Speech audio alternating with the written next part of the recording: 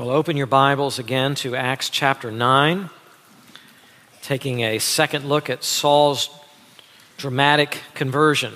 We'll begin today by reading the text. It's Acts 9, verses 1 through 9.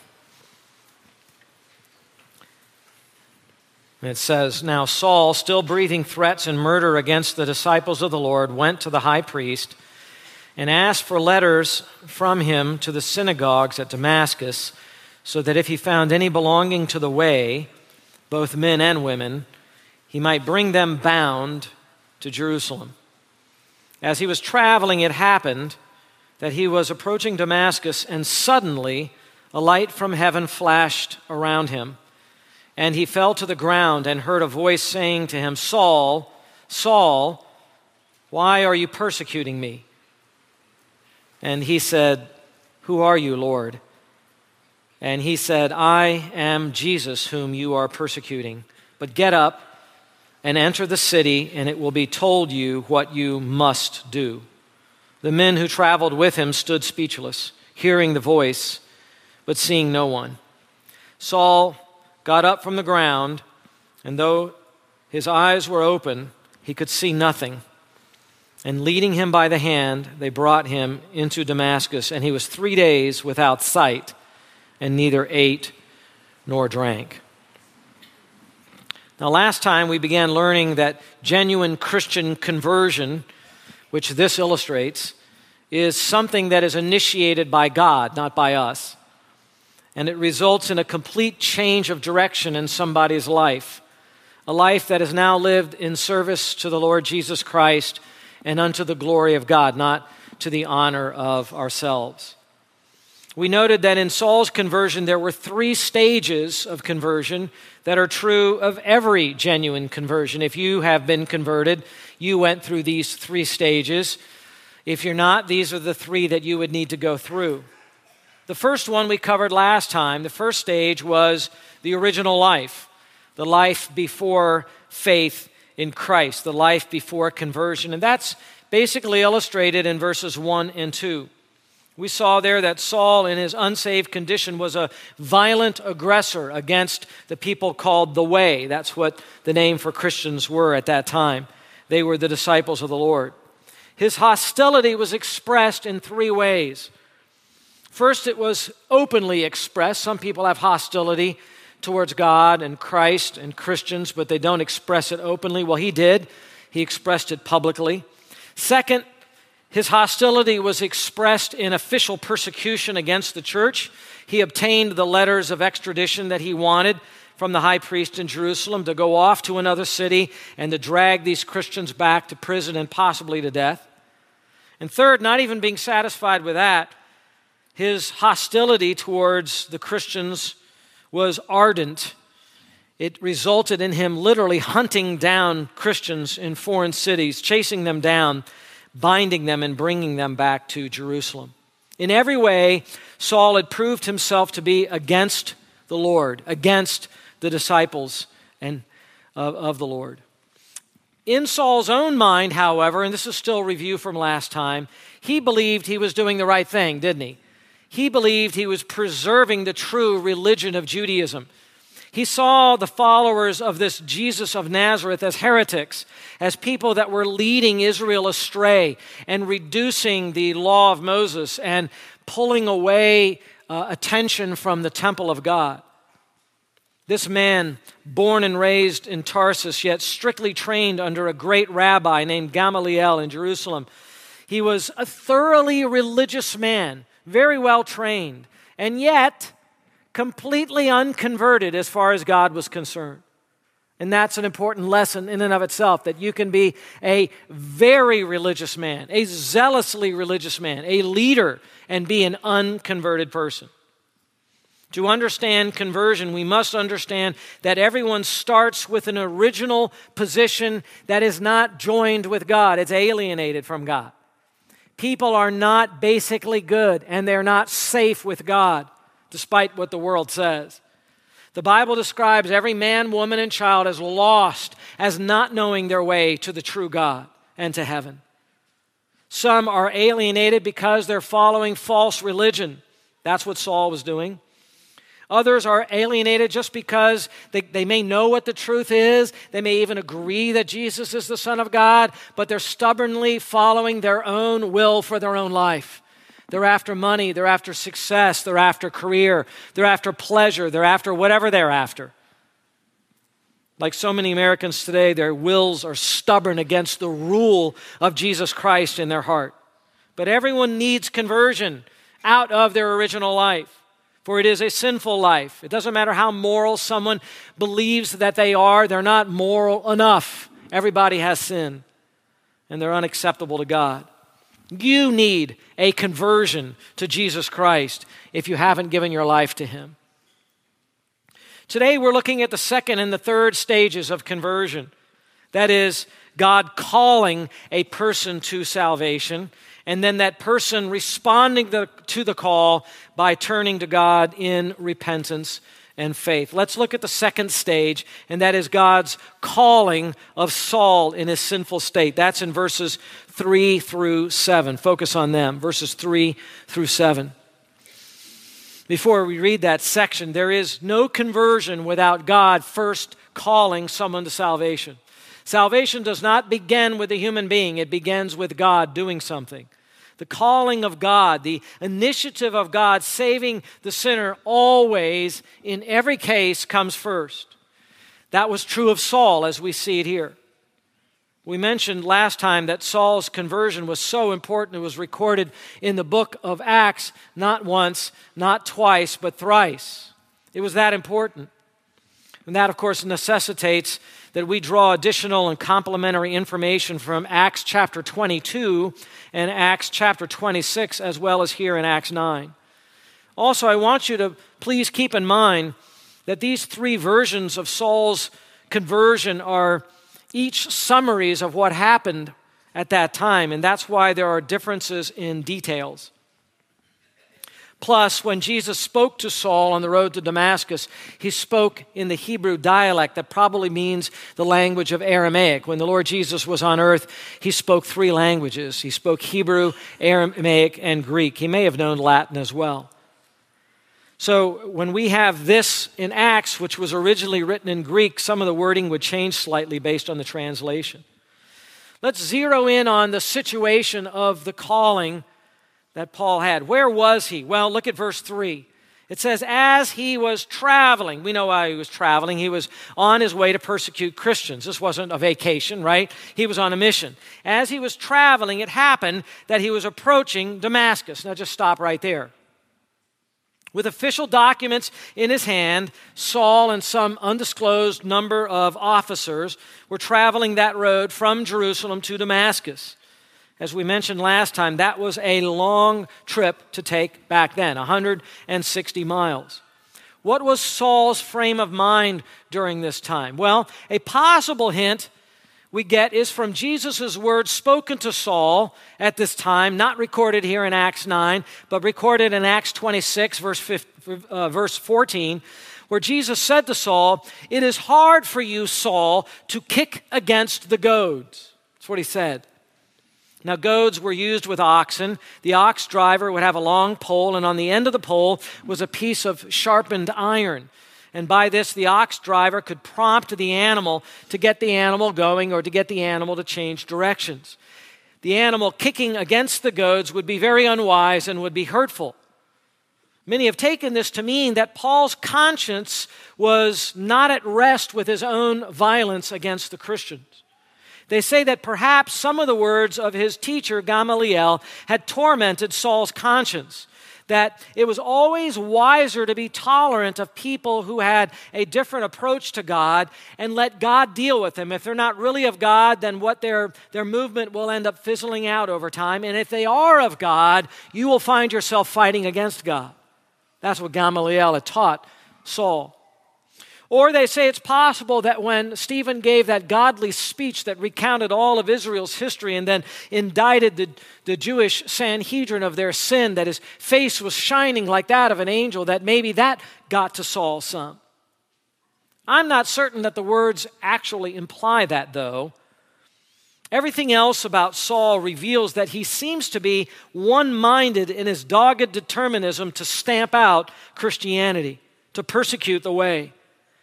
Kicking against the goads was actually a common expression in the Roman and Greek culture, and it meant to resist destiny. To resist destiny. So I think it's more likely to mean that Saul was fighting a losing battle, and he didn't know he was fighting a losing battle. What he was trying to do, he would not win out over God. As hard as he tried to stamp out the way, there was no way he was going to be successful. You can't fight the King of Kings sitting at the right hand of God the Father Almighty and win. That's his point. When Paul describes his own mentality at this time in 1 Timothy chapter 1 and verse 13, he writes, I acted ignorantly in unbelief. He says, I was following what I thought was right, but I was unaware. I was ignorant of this. And so I think that's what he was thinking. He was just determined to do what he thought was right.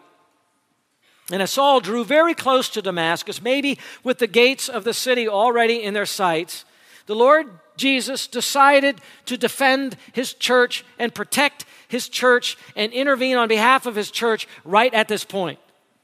Notice next, in the middle of verse 3, it says, and suddenly. I like how God works. Sometimes we say, where is God? Why isn't God working? God's not doing anything in my life. And then all of a sudden it's, and suddenly, God does something. You know, there's no God. He's not helping me. I've been there. He's not answering my prayers. And suddenly, God does something. And it's out of nowhere. It's where you wouldn't think he would do it. And suddenly a light from heaven flashed around him. Verse 4. And he fell to the earth, literally, to the ground, and heard a voice saying to him, Saul, Saul, why are you persecuting me? Now, as we noted last time, this conversion is about as dramatic as there ever has been. You don't need to have this kind of a dramatic conversion. Don't compare your conversion to Saul's. That's not the point, okay? This light from heaven that flashed is clearly indicative of a supernatural heavenly light radiating the very divine being of the Lord Jesus Christ. In Acts 22 verse 6 and Acts 26:13, it adds that this light happened around noonday, right in the middle of the day. Now you can imagine already how bright a noonday sun would be in the Middle East near the desert. I mean, in modern times, we'd say people would have their best shades on at this time, right? But this light blazed more brightly than the hot desert sun. It was literally a pure white, blinding light. And the fact that it happened suddenly with no warning at all indicates this wasn't some fluctuation in the sun. This wasn't some tricky reflection off of the desert sands. No. The only right way to read this is as a supernatural light intruding on the natural order and staggering all of the men that were traveling.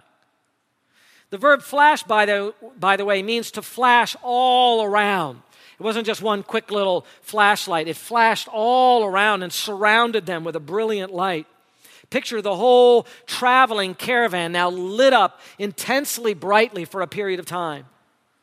In fact, it was so bright and it sustained for so long, it knocked Saul to the ground. People nowadays use the word awesome too flippantly, in my humble opinion. Because there's only a few things in life that are really awesome, and it's not blueberry pancakes. I like blueberry pancakes. But this was awesome. That's why we save words for like that. There's nothing like this. This was awesome. It was awe-inspiring. Paul was awestruck by the dazzling light. Now, Saul was a student of the law of God. He knew what we call the Old Testament. And he would know that when you have a light like that, that light has its origin from heaven. This was not the first time that heaven's light had ever shone down upon earth. In Daniel chapter 8 and verse 17, when the shining angel Gabriel came near the prophet Daniel, it said, fell on his face in abject fear. Later, John the Apostle in Revelation 1:17, it says, when he beheld the Christ in heavenly glory, his response was to fall down as a dead man in front of him. That light was so bright. It was so intimidating. You know, that song says, I can only imagine what it'll be like when I see Jesus. Will I dance or will I do this? Well, I think we have our answer right here. You will fall down in fear before him. It will be awe-inspiring. That's the kind of effect the heavenly holy light has on mere men. And so now Saul finds himself down on the dirt, where a man made from the earth is supposed to be before his maker, right? Lowly, with no protection before God, no recourse to turn to, no way to talk himself out of anything. He's not safe before this God. The sudden and glorious appearance speaks of the divine nature of Jesus Christ. Is Jesus God? Is Jesus the eternal God? You know it right from here. He shines with a very divine glory of God. In fact, Jesus displayed this divine glory once before to his disciples in Matthew 17:5 on the mount called what? The Mount of Transformation. Why is it called that? Because he transformed in front of them. They saw this 30-year-old Jewish man, and all of a sudden the blazing light of God came out of him, and they didn't know what to say. They didn't know what to do. Who is this? This is God come down in a body and walk among us. That's who he is. And that shocked Peter, James, and John at that time. Well, it shocked Saul here. That same divine glory is going to be revealed in the end times. You and I are going to get to see that glory one day. It says when Jesus returns with his mighty angels in flaming fire, according to Luke chapter 9, verse 26, and many other places. But we must understand that Saul not only saw the light, Saul saw the person of Jesus Christ himself. Saul saw, that's hard to say, Saul saw the resurrected Christ because the light was exuding from his being. We know this because in chapter 22, verses 14 and 15, the disciple called Ananias said to Saul, the God of our fathers has appointed you to know his will and to see the righteous one. He got to see the righteous one. Who's that? Jesus Christ. And to hear an utterance from his mouth. In fact, in chapter 26, verse 16, it confirms this, where Jesus said to Saul, get up and stand on your feet. For this purpose I have appeared to you, to appoint you a minister and a witness, not only to the things which you have seen, but also to the things in which I will appear to you. You are now a witness of my resurrection. I appeared to you for this purpose. And of course, Paul's own testimony when he wrote in 1 Corinthians chapter 15 and verse 8, last of all of the apostles, last of all, Jesus appeared to me, Saul wrote. Saul was to bear witness to the resurrected Jesus because he saw Jesus alive from the dead with his own eyes. How startled for Saul to realize Jesus of Nazareth was not dead, as he supposed. He was risen, and more than that, he was highly exalted.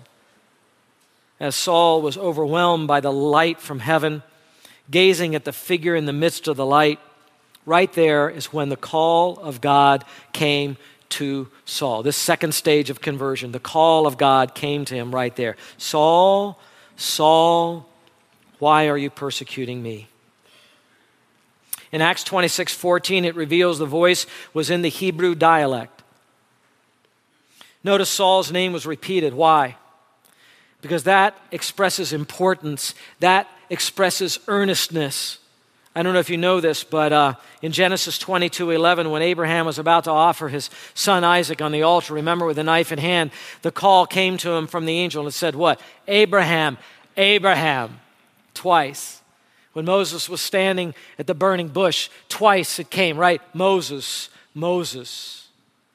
That's how God arrests the attention of his people, right?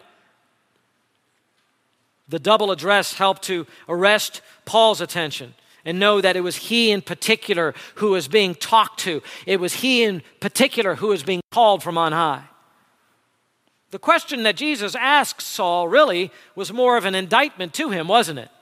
This wasn't a question like Jesus was trying to figure out, gee, why are you persecuting me? This question was meant to expose the irrational nature of what Saul was so ardently pursuing.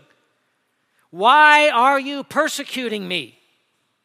Well, ask yourself that question. Why do people persecute the church of Jesus today? Why do they do that? There's really no good reason to persecute loving and giving and hardworking and truth-telling and gracious people. Why would you persecute people like that? Christians are loyal to God. They're loyal to Christ. They express the highest ethic anywhere in the entire world. They are model citizens. Why would you persecute them? The answer to that question is in John chapter 15 and verse 25, where Jesus said, "They hated me without a cause." Without a cause. They have no reason to hate me. And of course they said if they hate me, they'll hate who? They'll hate you also, right? There's no good reason to hate Jesus Christ, and there's no good reason to hate the people who follow Jesus Christ, but it happens all the time. Please notice also that Jesus did not ask, "Why are you persecuting my church?" He did not ask, "Why are you persecuting my people?" Instead, he tied the church organically to himself and said, what? "Why are you persecuting me?"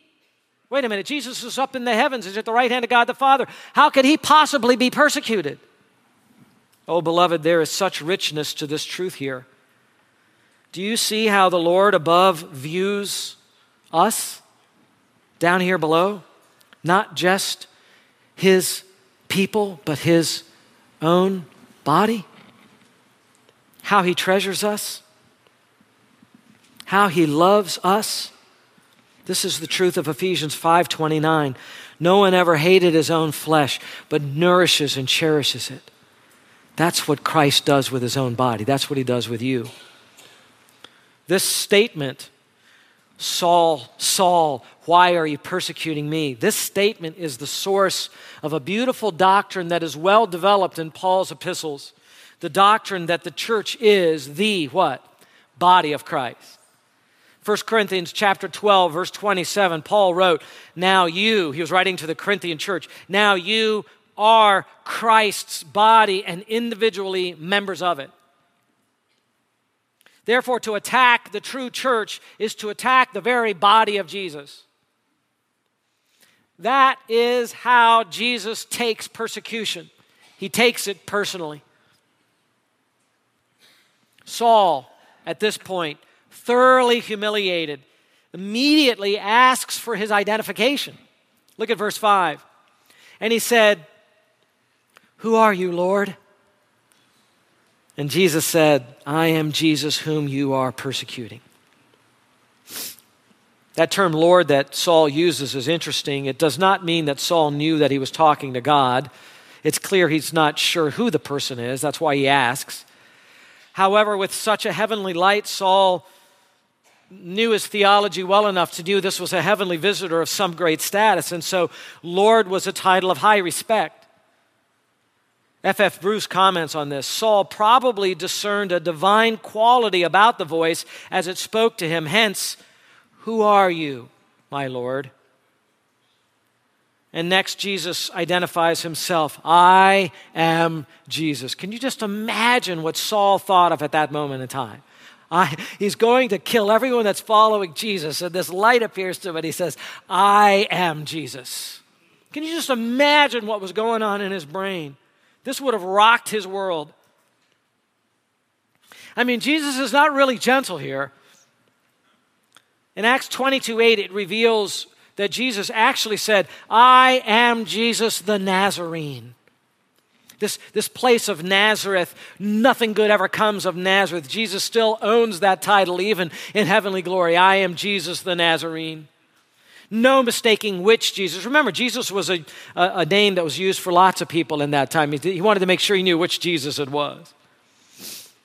Now we got to get silly a moment here, because there's some skeptical writers and commentators who always downplay anything supernatural in the Bible, and they try to explain it away, and they foolishly tried to call this vision of Christ that Saul had nothing more than an epileptic seizure. I don't know how anyone can read Acts chapter 9. I used to teach fourth grade and fourth grade reading comprehension. I don't know how these great scholars got past fourth grade. and can read Acts 9 and think this was an epileptic seizure? Really? How does that explain any of the facts that happen here? Often unbridled skepticism is so close-minded to evidence, isn't it? F.F. Bruce dismisses such a theory by writing this: any attempt to explain Saul's Damascus Road experience in medical terms must reckon with its revolutionary and long-term effects, end quote. In other words, Saul was changed for life after an epileptic seizure. Even those traveling with Saul saw the light because of his epileptic seizure. How idiotic. This was no mere personal and mystical event going on in his head. You know how the movies are. They make it seem like the guy's crazy. Something's going on in his mind. This was an external, objective event as well as a subjective event. Christ objectively appeared to him. There was a light. There was a sound. There was an interruption of a travel. Notice that Jesus provides the reason for stopping Saul in his tracks. He says, "Whom you are persecuting." Saul, I am appearing to you in my glory from heaven because you're persecuting me. That verb persecute, dioko, is the same term that was used by Stephen in his speech back in chapter 7 and verse 52 when Stephen indicted the entire Jewish council with the stinging words, "Which one of the prophets did your fathers not persecute?" And then they killed him for saying that. It is a serious charge to persecute the King of Heaven. That's what Saul is being charged with here. Saul was literally challenging the authority of heaven. Gamaliel had warned him about this, right? Remember the advice he gave back in chapter 5, verse 39? If the Christian movement is of God, you will not be able to overthrow them, or else you may even be found fighting against God. That was Saul now. Saul was fighting against God. At this point, we can only imagine Saul was crushed to death in his soul. This would have thrown his entire world into a spin. This was a total repudiation of everything he believed and had pursued. Never was a man more wrong than Saul of Tarsus. By persecuting Christians, Saul was persecuting the Lord of heaven he was claiming to serve. What a shattering realization. That is what every unbeliever, everyone who does not believe in Jesus Christ, that is what they must realize also. That you are living a life today opposed to the will of God.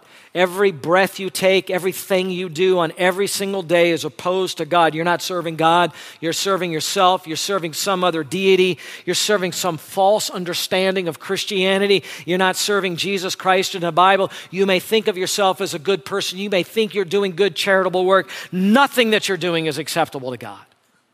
You have to come to that realization. You have to have shock and awe about yourself. You're not good. You're not pleasing to God. There's nothing in your life that is recoverable.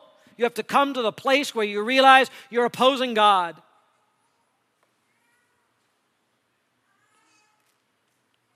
And so it was Jesus who called Saul. Notice next the calling itself, verse 6. Get up and enter the city, and it will be told you what you must do. Must do. Notice that. That's the Greek term de. You know what that means? It just means it is necessary. Here it has the implication that I am not only calling you to salvation and to follow me, I am calling you to serve me. I'm calling you to be my slave. I am calling you to walk and do the things that I am commanding you to do. There's a divine must attached to your life from here on out. Actually, the fuller version of what Jesus said is in Acts 26, verses 16 through 18. And here's what Jesus said: "But get up and stand on your feet. For this purpose I have appeared to you, to appoint you a minister and a witness, not only to the things which you have seen, but also to the things in which I will appear to you, rescuing you from the Jewish people and from the Gentiles to whom I am sending you, to open their eyes so that they may turn from darkness to light and from the dominion of Satan to God, that they may receive forgiveness of sins and an inheritance among those who have been sanctified by faith in me." Jesus said a lot to him at that time. Jesus was commanding Saul's complete conversion, a spiritual about-face to serve him. Darrell Bock, in his commentary, writes, Saul the persecutor, with a letter from the high priest, now becomes Saul the witness with a commission from Jesus Christ. We also learn from chapter 22 and verse 10 that Saul asked Jesus at this point in time, "What shall I do?" Do you know what that means? That means as instantly as Jesus Christ revealed himself to Paul in his resurrection glory, in a split second, Saul was born again, Saul was alive, and immediately knew he was to offer himself to this divine being in service. He said, "Lord, what must I do?" He was already surrendered to him. He understood when the gospel call came to him, it involved giving his life in service to Christ. He instantly died to his own will and lived to the divine will. Oh, please notice this very important doctrinal truth. God always takes the initiative in conversion and salvation. Men in their sinful state never have the capacity to search for God or be able to understand how beautiful the gospel of Jesus Christ is. They can't do it. In Romans 3:11, it says, "There is none who understands. There is none who seeks for God." People are out there saying, "Well, I'm seeking for God." No, they are not. When Adam sinned in the garden and he first realized he was a sinful creature, the first thing that he did was to run and what? Hide. It was God who came looking for and calling for Adam. Where are you, Adam? Salvation called by God is always initiated by God. God is the one who comes giving the call. Come unto me and receive life. Believe in the Lord Jesus Christ. He's being offered to you for salvation. Come now. That's God's initiative in your life. That's God's initiative in the world. In 1 Peter 2:9, it says, God called you out of darkness. You can't see anything in darkness. You don't know where you're going in darkness. You can't light the way for yourself because you're in darkness. He called you out of darkness into his marvelous light. This expresses the truth of John 10:27, when Jesus said, "My sheep hear my voice, and I know them, and they" what? "Follow me." Say, how does someone know the Bible is the Word of God? Because my sheep know my voice. If you don't know the Bible is the Word of God, then you're not one of his sheep. Because his sheep instantly hear the voice of their Creator, and it resonates in their spirit. And then they go and look at the evidence, and the evidence boosts their faith because there's a lot of evidence for the Bible. But they instantly understand this is the voice of God to my soul. And they say, "Yes, Lord, I'm here, I believe." Don't you ever think that you were converted and came to faith in Christ because you had some special insight about Jesus Christ. Oh, no, you didn't. You were blind and dead and you were in darkness, and the only reason you believe is God turned the light on in your soul. And he gets all the credit. First, the call of the shepherd comes, then the sheep say, "I'm coming. I'm coming. I want to follow. I want to follow the shepherd because he knows where he's going and I don't." Saul was called to salvation, and at that very moment, he was also called to be an apostle of Jesus Christ. Later, he would write in Romans chapter 1, verse 1, the opening verse, "Paul, a bondservant of Christ Jesus, called as an apostle." And this is where he was called. He was called to salvation. He was called to be an apostle. He was called to be a witness of the resurrection. Say, how are we called by God? Well, we don't hear an external voice. We hear the voice of God in the Scriptures. This is the Word of God. This is the breath of Almighty God on a page. And when we hear that, and sometimes one verse speaks to one person, another verse speaks to another person, but they hear it. Someone's saved reading the Gospel of John. Someone's saved reading the book of Revelation. Someone's saved reading Hosea. Who knows what it is? And they hear something, and it shows them that they're a sinner and that they need God, and they respond to that, and that's the call of God. I was saved because another guy, also named Tom, He came to me in my dorm room when I was in college, and there was a religious debate going on, and I remember hardly anything that was being said except for those of us that were defending Christianity didn't have the foggiest idea what we were talking about, and he did. So I crossed the room and went over to him, and I said something to him that I don't remember what I said, and he said other things to me, and I don't remember what that was either. But then he said to this, Tom, you're either part of the family of God or you're part of the family of Satan. And boom, it hit me between the eyeballs, and I knew right then and there I was an unsaved man, and I was under the judgment of God just as Satan was. And I got saved that night because God called me. Not because I had any insight, not because I was searching for God, not because I had more spiritual sensitivity, not because I studied all of the philosophers and the religious leaders of the world. Forget all of that. It's the call of God that makes a person saved. The call of God consists both of the invitation that goes out to everybody that can be resisted. A lot of people say no to salvation, but when it is one of God's chosen people, the call of God comes with a little something extra, and God takes His word and pushes that word deep inside the conscience and the mind and soul of a person so that that is an irresistible call, and they respond by saying, yes, Lord, here I come. Many are called, it says, but what? Few are chosen. Jesus said that.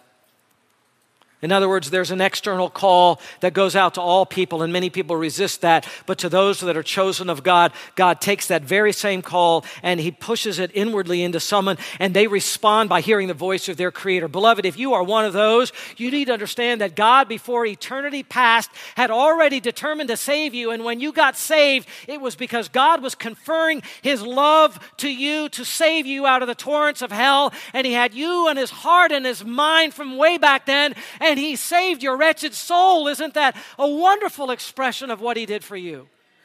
All of your sins taken away, an eternal inheritance given to you because God rested His love on you because He chose you for salvation.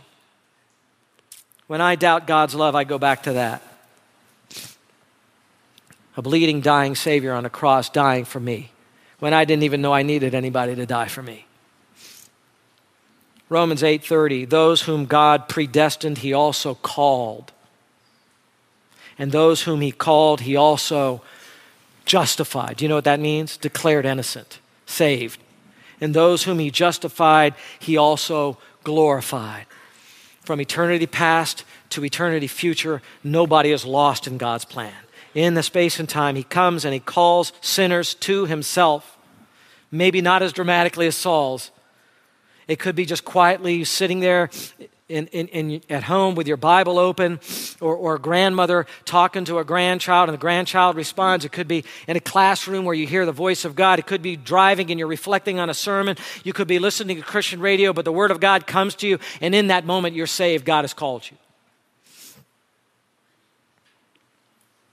And Saul was called.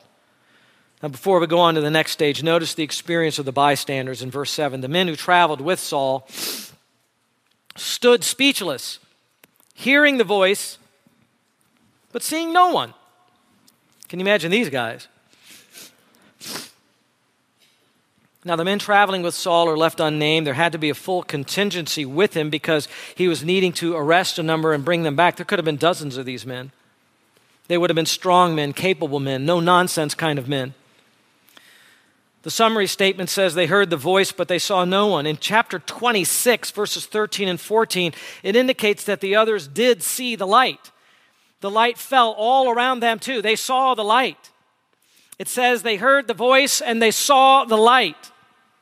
Some think that there's a contradiction here because in chapter 22 and verse 9, it says they did not hear the voice of the one who was speaking. They did not hear Jesus' voice, it says in chapter 22. I was in my class, New Testament as Literature, as a brand new Christian, and my professor, a retired Presbyterian minister, was teaching the class on a secular campus, teaching the New Testament not as the Word of God, but as literature.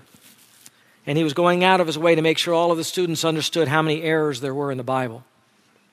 This godless, apostate pastor, thank God he was retired, was trying to convince me, a brand new convert, don't believe your Bible. And I was scratching my head and I ran to the university's library. I thought, do they have any commentaries here? and pulled out a pretty liberal and wretched commentary. And I found in that commentary the refutation of his statement. There's no contradiction here. No contradiction at all, just complementary information. It says they heard the sound of the voice, they did not understand the words. In other words, they couldn't make out the actual words, so they never heard the message. It'd be like you hearing from another room, you know people are talking, but you can't make out what they're saying. Just as they saw the light, but they didn't see the person. That was the point. In fact, Dr. Pohill, in his commentary, summarizes this way. They heard a noise, but they did not comprehend the conversation. The appearance of Christ and the specific message were meant for Paul alone. In other words, this is very similar to John chapter 12 and verse 29, when Jesus rode in on a donkey on Palm Sunday into Jerusalem, and it says that God spoke to the Lord Jesus Christ, said, I've glorified your name and will glorify it again. And the people heard the sound and they said, it thundered. They didn't understand that was the voice of God. So there's no contradiction. They heard the sound, they didn't understand the message, they saw the light, they didn't see Jesus Christ. It's complementary information. All right, now we go on to third stage and the last one, and that is Paul's response in faith. Verses 8 and 9. Everybody to be converted must respond to the call of God by faith, by repentance and faith. Look at verses 8 and 9. Saul got up from the ground, and though his eyes were open, he could see nothing. And leading him by the hand, they brought him into Damascus. Verse 9. And he was 3 days without sight, and neither ate nor drank. Saul was struck with total blindness. Total blindness. Why? For basically the same reason that Zechariah, the father of John the Baptist, was struck with dumbness and not able to talk. Remember that? As a judicial punishment for his unbelief, and to confirm the word of the Lord had indeed come to him that day. It was a physical sign to reinforce the verbal message.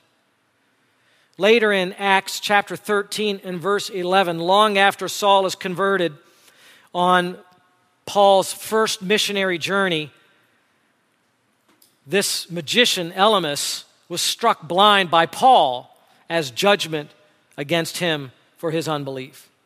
The same happened in the Old Testament. In Genesis chapter 19 and verse 11, when the angels struck the homosexual men of Sodom with blindness for their sin as a sign of judgment against them. Much debate has centered for years around what was Paul's thorn in the flesh that he writes about and mentions in 2 Corinthians chapter 12 and verse 7. If it was eye problems that Paul was having, then that problem commenced here. Because Jesus blinded Saul, they had to grab him by the hand. He was their leader, remember? And lead him by hand into the city of Damascus. Please note the irony of this scene. The mighty and powerful, aggressive Saul, with authority to bind people and drag them back to Jerusalem, is reduced to a beggar aided by others. He was determined to bring men and women bound to Jerusalem. He can't even find his way into the city. Saul's entry into Damascus was not at all as he had envisioned. The Lord let him go through with the full extent of his plan up to a point. And just when his pursuits had carried him far enough in his foolishness, Christ intervened. And that's what the Lord does with people. We pray and we pray and we pray for people, and they don't respond and they don't respond because God is letting them go ahead with the fullness of their stupidity and the fullness of expressing their unbelief to bring them to the end of their rope, to bring them to where they can see they've been following their own recourses, they've been following their own resources, and it hasn't worked for them. And now they're discovering what God wants them to learn. You need me. You need me. You need Christ. You need a Savior. You can't do it yourself. You're not good enough. That's what God does. His timing is always impeccable. And so Saul was there 3 days without sight. he neither ate nor drank. To not drink water for 3 days shows an intense kind of fasting. This was a fasting of great mourning for sin. This was a fasting of great sorrow in his own soul. Saul was shocked. Saul was confused. Saul was totally broken. His fasting was a form of repentance. To respond to the call of God, a man must be humbled in soul.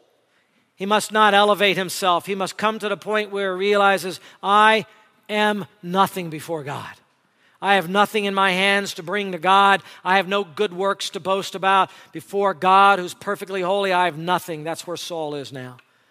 Later, he would describe all of the righteousness with which he obeyed the law of God. He said, all of it I count as dog do, as dung, as not worth anything, something to get off the bottom of your shoe. It's stinky. That's all of my religiosity. That's all of my obedience to the law. It amounted to nothing. And by the way, he was a much more righteous person than the vast majority of Americans today.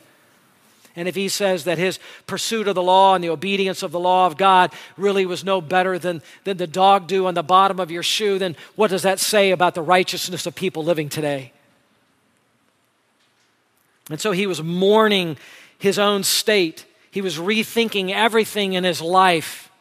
He would refuse to even drink a drop of water. Dr. James Montgomery Boyce comments on this. We should be greatly encouraged by the fact that God saved Saul. God turned this great persecutor of the early Christians into the first great missionary. He took the man who had been doing the most to harm the church and turned him into the man who did the most to build it up. If God could do that with Saul, God could do the same thing today. Don't ever think that your sins are so great the grace of God can't handle that. Boy, Saul had a lot to ponder. He had received a new direction for life. He'd received a whole new understanding of how to approach God, how to be saved.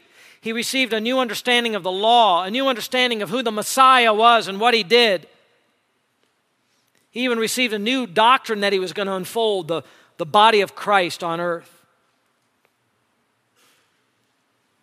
The expositor's commentary writes, Saul began to understand that despite his zeal and his sense of doing God's will, his previous life and his previous activities in Judaism lay under God's rebuke. A voice from heaven had corrected him, and there was nothing more to be said. Saul could not escape the fact that Jesus, whose followers he had been persecuting, was alive, exalted, and in some manner to be associated with God the Father. He therefore had to revise his whole estimate of the life, teaching, and death of the Nazarene because God had beyond any question vindicated Jesus. Warren Wiersbe writes, the Hebrew of the Hebrews would become the apostle to the Gentiles. The persecutor would become a preacher, and the legalistic Pharisee would become the great proclaimer of the grace of God. Saul was out to arrest others when the Lord arrested him. He had to lose his religion before he could gain the righteousness of Christ. Dr. John MacArthur points out, from the ashes of Saul's old life would arise the noblest and most useful man of God the church has ever known. Beloved, we do not have to have as dramatic a conversion as Saul of Tarsus, but we must have a conversion. We must have an old life that is called by God and that responds in faith and humble repentance, turning away from our old life and embracing the new life which follows Jesus Christ with whatever he demands of us. Amen? If you have not responded in faith to Jesus Christ that way, you may know that Jesus is the Son of God. You may be baptized in water, but you are an unconverted person and you have no inheritance with God. You have to humble your soul and receive God this way. You cannot have God at all. There's no negotiating with the demands of God. You surrender your life to him and he is king. You don't bargain with him about how you want him to fit your life. You must make a decision as God calls you. I will follow Christ as my Lord and my Savior. Saul's conversion demonstrates that it is always God who initiates salvation, and it is always man who responds actively by faith. And that's why God calls to you. And I would use these verses here to call to you. Let the word of God speak to you and call to you this morning or this afternoon by now. Isaiah 55, verses 6 and 7. Seek the Lord while he may be found. Call upon him while he is near. Let the wicked forsake his way and the unrighteous man his thoughts, and let him return to the Lord. And the Lord will have compassion on him and return to our God, for God will abundantly pardon him. Joel 2 and verse 13, rend your heart and not your garments, and turn unto the Lord your God. Turn back, turn to God. Be like those in Acts 11:21 where it says, a great number that believed turned unto the Lord. Believing means turning unto the Lord.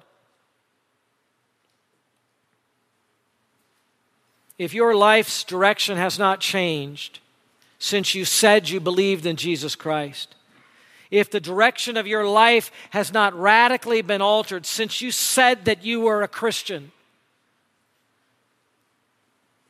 well, then I'm going to read you this by Charles Spurgeon. In a sermon, he preached this. Another proof of the conquest of a soul for Christ will be found in a real change of life. If the man does not live differently from what he did before, both at home and abroad, his repentance needs to be repented of, and his conversion is a fiction. Not only action and language, but spirit and temper must be changed. Beloved, you must be changed from the inside out. If you haven't come to the end of yourself, you are an unconverted person. God bless the Ligonier ministry and R.C. Sproul and all the great theology he left behind. I'd like to read a quote from him as we're closing. To affirm true conversion implies that there is also false conversion. Put simply, there is such a thing as non-saving faith. Not everyone who says, Lord, Lord, has entered the narrow gate, Matthew chapter 7, verse 21. People may know the truth and may have felt grief regarding their sin, but it is a selfish sorrow over what their sin has caused them to suffer, not how it has offended a holy God. The most stark example of a false conversion we have in Scripture is that of Judas Iscariot. In a counterfeit conversion, there is no death to self, no submission to the lordship of Christ, no taking up a cross, no obedience in following Christ, no fruit of repentance, only empty words, shallow feelings, and barren religious activities. I pray that is not your so-called conversion. Please evaluate your own hearts. Make sure your conversion is genuine. Father, we pray for the souls of all those who hear, that they would hear your voice and know that you're calling them to yourself for eternity, and that means they surrender their life in an obedient faith, that they have no works they can do to impress you, but they have to trust completely in the forgiveness that Jesus Christ offers through his death and resurrection. We pray for all those that are converted that they will have a deep conviction and understanding that the only reason that they ever responded in faith and repentance is because you first gave them that effectual, irresistible internal call in their soul. And we pray that as we go out to evangelize the lost, we'll be very careful not to count a person, a convert, until they are actually converted. And we pray you'll continue to guide us in our proclaiming of your light in a dark world to the glory of your Son. We pray in Jesus' name. Amen.